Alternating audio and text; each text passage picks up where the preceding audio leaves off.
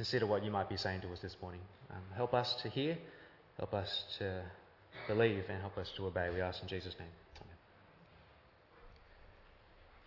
Now, the idea of having a temple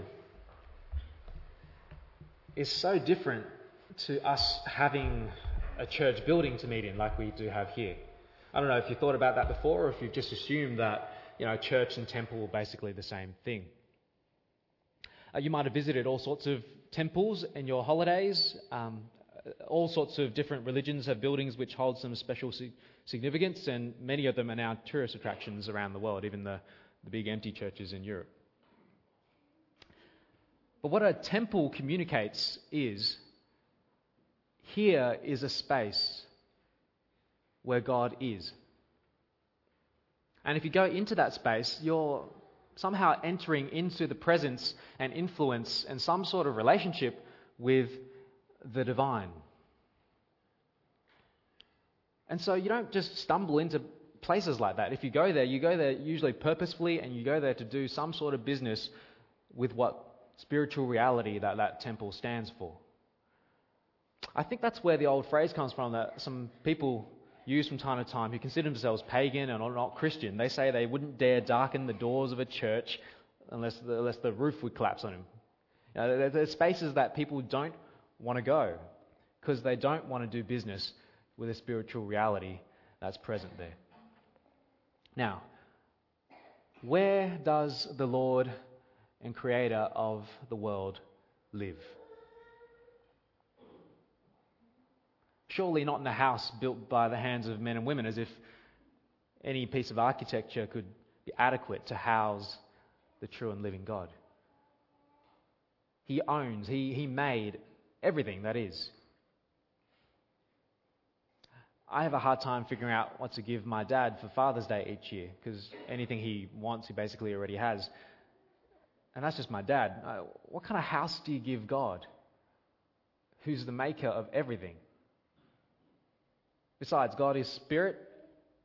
He doesn't need a roof over his head. He doesn't need shelter from the rain or the sun. He doesn't need a place to crash.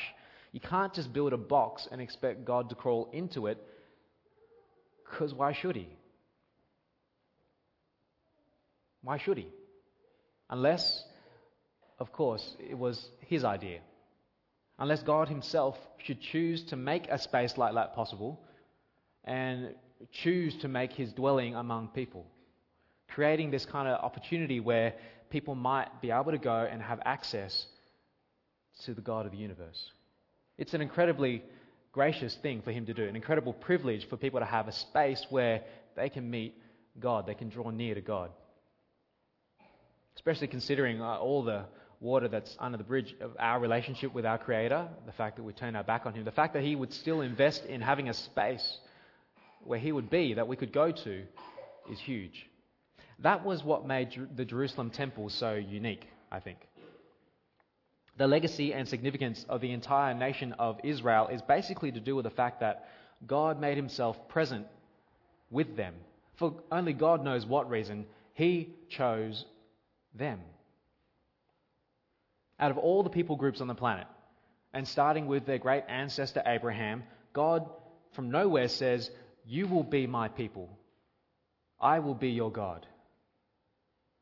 And so beginning with the tent called the tabernacle or the tent of meeting, all the way in Israel's history through to when they had the temple built, there was always the place where God would be amongst Israel.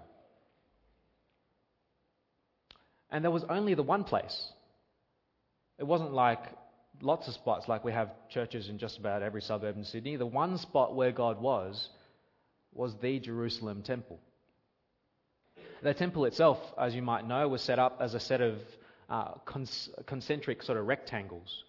Right in the middle was a place called the Holy of Holies, the place where the presence of God was. And in there is the Ark of the Covenant that contained the relics from Israel's salvation history, right in the center. That was the room where the presence of God was. Only the high priest was allowed into there, and then only once a year, and then only if he was carrying the blood of a sacrifice. So that was the Holy of Holies. Outside of that is another room where only the priest could go, So not just the high priest, but the other priests could go as well. I guess outside of that, there is a space for the men of Israel. And then outside, there's a space for the women of Israel. And then outside of there is this outer court, I guess, where all the other nations could come. The non-Jewish people could come. So you get that? There's a non-Israelis, Israelite women, Israelite men, the priests, and then the high priest with the sacrifice once a year. And depending on who you were, you could only get so close. Asians, Indians, Brits, Europeans, all of us would have had the cheap seats right on the edge. Jews had priority. And the time when Jesus goes up to the Jerusalem temple in John chapter 2 would have been a pretty busy time. We're told it was just before the Passover, the big Jewish festival, and everyone's doing temple things. This was the time to go. And people would come from out of town. They would come from, if you were, adhering to the Jewish faith and you wanted to do Passover, you go to Jerusalem to celebrate Passover. You want to be in Jerusalem to pay the visit to the temple. All different things you could do there, expressing all different aspects of your relationship with God, as spelt out in the Old Testament, which they developed over the course of centuries of having had the temple. You can offer up thank offerings there, and burnt offerings at the temple as an expression of gratefulness and gratitude to the God who's provided for you, as a bit of a praise to God. There'll be some people doing sin offerings there. If they were convicted in their heart of the sin that they'd done against God or against other people, you can go there to the temple to make a sacrifice and so make atonement. There were drink offerings you could pour out, lots of different types of offerings and sacrifices, and some people would just go to the Jerusalem temple and use it as a space to pray, because there you were in closer proximity to the God who dwelt in the Holy of Holies, the God of all creation. But for a lot of the people using the temple and making use of the whole sacrifice system, there was a transaction going on when you went to the temple. It wasn't just to go to pray, you were there to do some business. They were bringing animals like bulls and goats and doves to be offered as sacrifices, or food products like grain and wine and oil, giving them over to be burnt or poured out as part of their worship. It was their way of relating to God as per temple rules. And the guidelines were all in the Old Covenant law about what kind of animals and how many of them that you use for if you're doing a sin offering as opposed to if you're doing a burnt offering or making a grain offering. Now, all that was well and good if you happened to live in Jerusalem and you had the temple in your backyard, and also if you happened to own a flock and a farm. But you'd have a bull and a goat handy if you had those things and you lived in Jerusalem. But what if you're from out of town? What if you're a Jew who lived on the other side of Israel? What are you supposed to do? Walk your goat all the way from where you live, across the country, to the temple steps, bring it up to the priest? Travelling was hard enough back then, let alone having to worry about transporting your livestock and the other things you were bringing to the temple. So, for convenience sake, it seems by the time Jesus was around and at the temple, the Jerusalem temple, there was this market situation going on at the Jerusalem temple, providing the service of making available suitable animals and other things that you'd need for temple use, for worship and for sacrifices. You could buy them there and then. There was even a currency exchange there in case you'd come from abroad and you had different types of money and from different places. It's not PayWave, but it's quite smart and it's quite convenient to have this sort of service for temple users. Certainly much better than having to drag your bull all the way to Jerusalem. You can buy one when you get there. It's like having popcorn vendors at a movie, or those people selling those clappy sticks at stadiums, so that if you want to cheer on your team, you can buy these things and whack them together, and it's like a giant hand at the football, all that sort of stuff.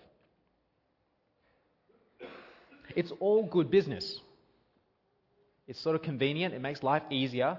So why does Jesus get so angry about this market? You see what he does there in verse 14? Chapter 2, verse 14 of John. In the temple courts, Jesus found people selling cattle, sheep, doves, and others sitting at tables exchanging money. So he made a whip out of cords and drove all from the temple courts, both sheep and cattle. He scattered the coins of the money changers, overturned their tables. To those who sold doves, he said, "Get these out of here. Stop turning my Father's house into a market."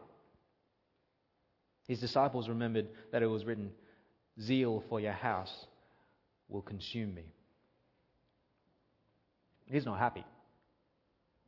Jesus is literally whipping people to drive them out and away from this market. He's flipping tables. He's causing havoc with animals to get them out of there. And even those people who are changing money, if you can imagine, you've got a pile of money on a table in front of you, your job is to change, and then someone comes and flips your table that's full of coins. And then as you're trying to pick up your stuff, he's whipping you to get you out of there. It's really annoying. It's a nightmare. There's no Christmas carols about this sort of stuff. What's he so angry about? There's a hint in verse 14 and 15, because it tells you, where are they? They're in the temple courtyard. Now, do you remember who gets to use which bit of the temple? You've got the high priest in the middle, you've got the other priests, you have the men and the women, and then the courtyard. Who's supposed to be in the courtyard? That's where the nations get to come to draw near, have a space to come and worship and listen and learn and be blessed as they try to express something of a relationship with the God of Israel. Guess where the market is? It's in the courtyard. They put it just outside where they needed it. The Jews were primarily the ones using the temple anyway. And in putting the market where they did, they effectively, it sounds like they took up room that should have been for the people of the other nations to come to the place where God was. They squeezed them out. It seems the other nations were an afterthought, because having a market there, making it more convenient for Israel, was the priority.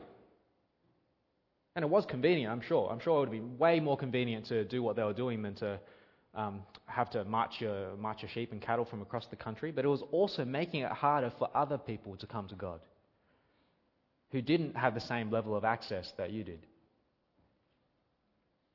So Jesus kicks them all out. He knows what the space is meant to be for. And he is passionately furious that Israel couldn't see it. They were so busy playing temple, they'd lost sight of the purposes of God here. And he has to literally whip them into shape and wake them up so they can see where they've gone wrong. You can see here, can't you, that what Jesus starts here is going to put him at odds with the Jewish religious authorities of his day. He's on a collision course. Because what he looks like to them is this hothead who's going around challenging the practices and institutions they'd established and essentially calling for a spiritual revolution of people to wake up and actually care about what God's thinking. He's pushing for spiritual renewal. And the people who are there on the day, they want to know, who are you? You've kicked everybody out who was selling and buying. We did what you said because you had a whip. But verse 18, Jews responded to him, "What sign can you show us to prove your authority to do all this?" This is new.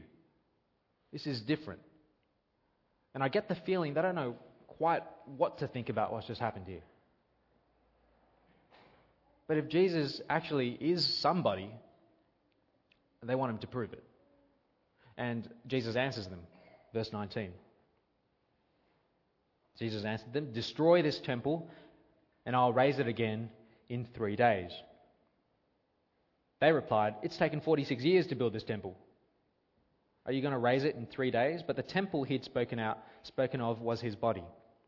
After he was raised from the dead, his disciples recalled what had been said, and then they believed the scripture and the words that Jesus had spoken. They don't understand Jesus' answer. And you can't really blame them. He's standing in the temple. He's been talking about the temple, and then he says, "Destroy this temple and I'll raise it." And what were they supposed to think? He's referring to the obvious, isn't he? The building that they're standing in. So I suspect a lot of Jews that day walked away from their temple visit very confused. and very sore. But maybe also a bit curious about this Jesus character who's doing and saying some remarkable things. Now, we know what Jesus is talking about. These disciples too, in retrospect, they figure it out. See, Jesus does answer their question. They want proof that he's got the authority to do and say the things that he's doing and saying. Jesus says, my validation will be my resurrection. When you kill me and I rise from the dead, because I'm the Son of God, you will see that you should have listened. But we're jumping the gun a bit here because we're only at chapter 2. We've got a lot further to go before we get to Jesus' death, let alone his resurrection. But there's a couple of things I want to draw your attention to, even in this story that we've covered so far. The first is this remarkable thing Jesus says in verse 19, which we've just looked at. Destroy this temple and I will raise it in 3 days. They replied, it's taken 46 years. Are you going to raise it in 3 days? But the temple he'd spoken about was his body. I am the temple, is what Jesus is claiming. The space where God is, the space that God has graciously provided where you can draw near to him, the place of sacrifice, the place of praise and thankfulness where people can come to know God is no longer a place. If Jesus is serious, the place where all those things happen is not a place, it's a person. Jesus is where God is. He is how we can draw near to God. His sacrifice is the one that counts. He is the center of praise and our thankfulness. He is who we look at if we want to know God. And he is the one we have to come to offer our lives in obedience. And if you have that sort of temple, kind of makes every other temple obsolete. That's why our church buildings aren't particularly special places in the same way that the Jerusalem temple was. This building is nice. It's nice for us. It's very functional. But God's presence isn't particularly bound to the bricks here, or any other building for that matter. We used to have a name, if you remember, for this main meeting space that our Sunday services were held in our church. I think we used to call this sort of space the sanctuary. It's mirroring the sort of temple language, Jerusalem temple language. But I think that kind of language is unhelpful in that I think it confuses where the action really is. If you have a space called a sanctuary, you almost expect that God's doing special things in that space. But where God dwells is in Jesus. And he lives in us by his Spirit, not in the buildings. Jesus lives in us. He is our sanctuary. And if people want to see where God is and what he's doing, they can look at Jesus, but also by extension, they should be able to look at us who call him our Lord and who have him in our hearts and in our fellowship together. If you're looking to find God so you can do some business with him, let me do you the service this morning of pointing you to Jesus. He is the space God has given for you to come to know him, to draw near. Look at Jesus in his word. Join us this year as we read through John and see the man who is God and see what he's done for us.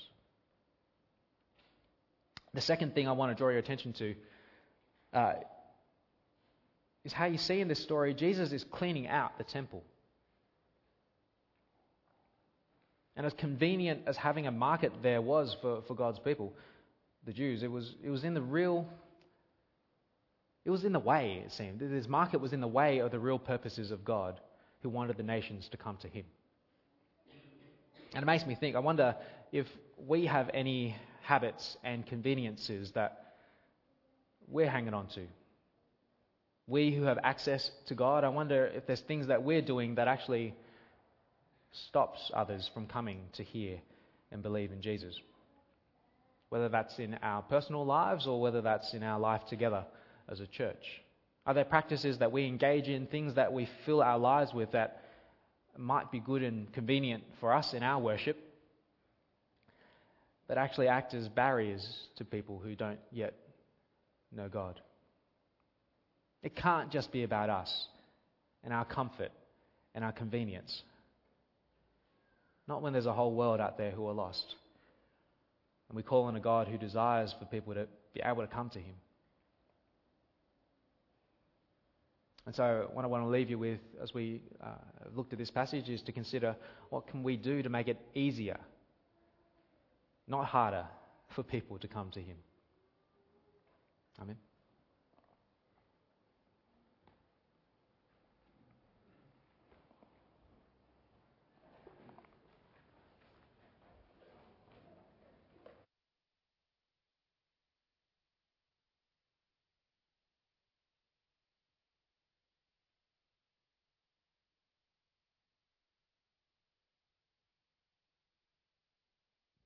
Thank you, Johnny. I'm reminded also that, we are called God's temple, that the Holy Spirit now resides in each one of us. And we are called to be a loving people who is meek, gentle, kind, but at the same time, like Jesus, we need to have the zeal that's all-consuming God. I'm going to invite you to stand as we sing our next song. I want to, if God's done business with you this morning, and there are things in your life that you need cleaning out, just like the marketplace, we're going to, as we go through the first verse of the next song, we're not going to sing. We're going to use that time to reflect, and if you need to, pray about what God is doing in your own life, and we'll sing through the second verse. So stand with me as we use this time to reflect on what God needs to do in each one of our lives.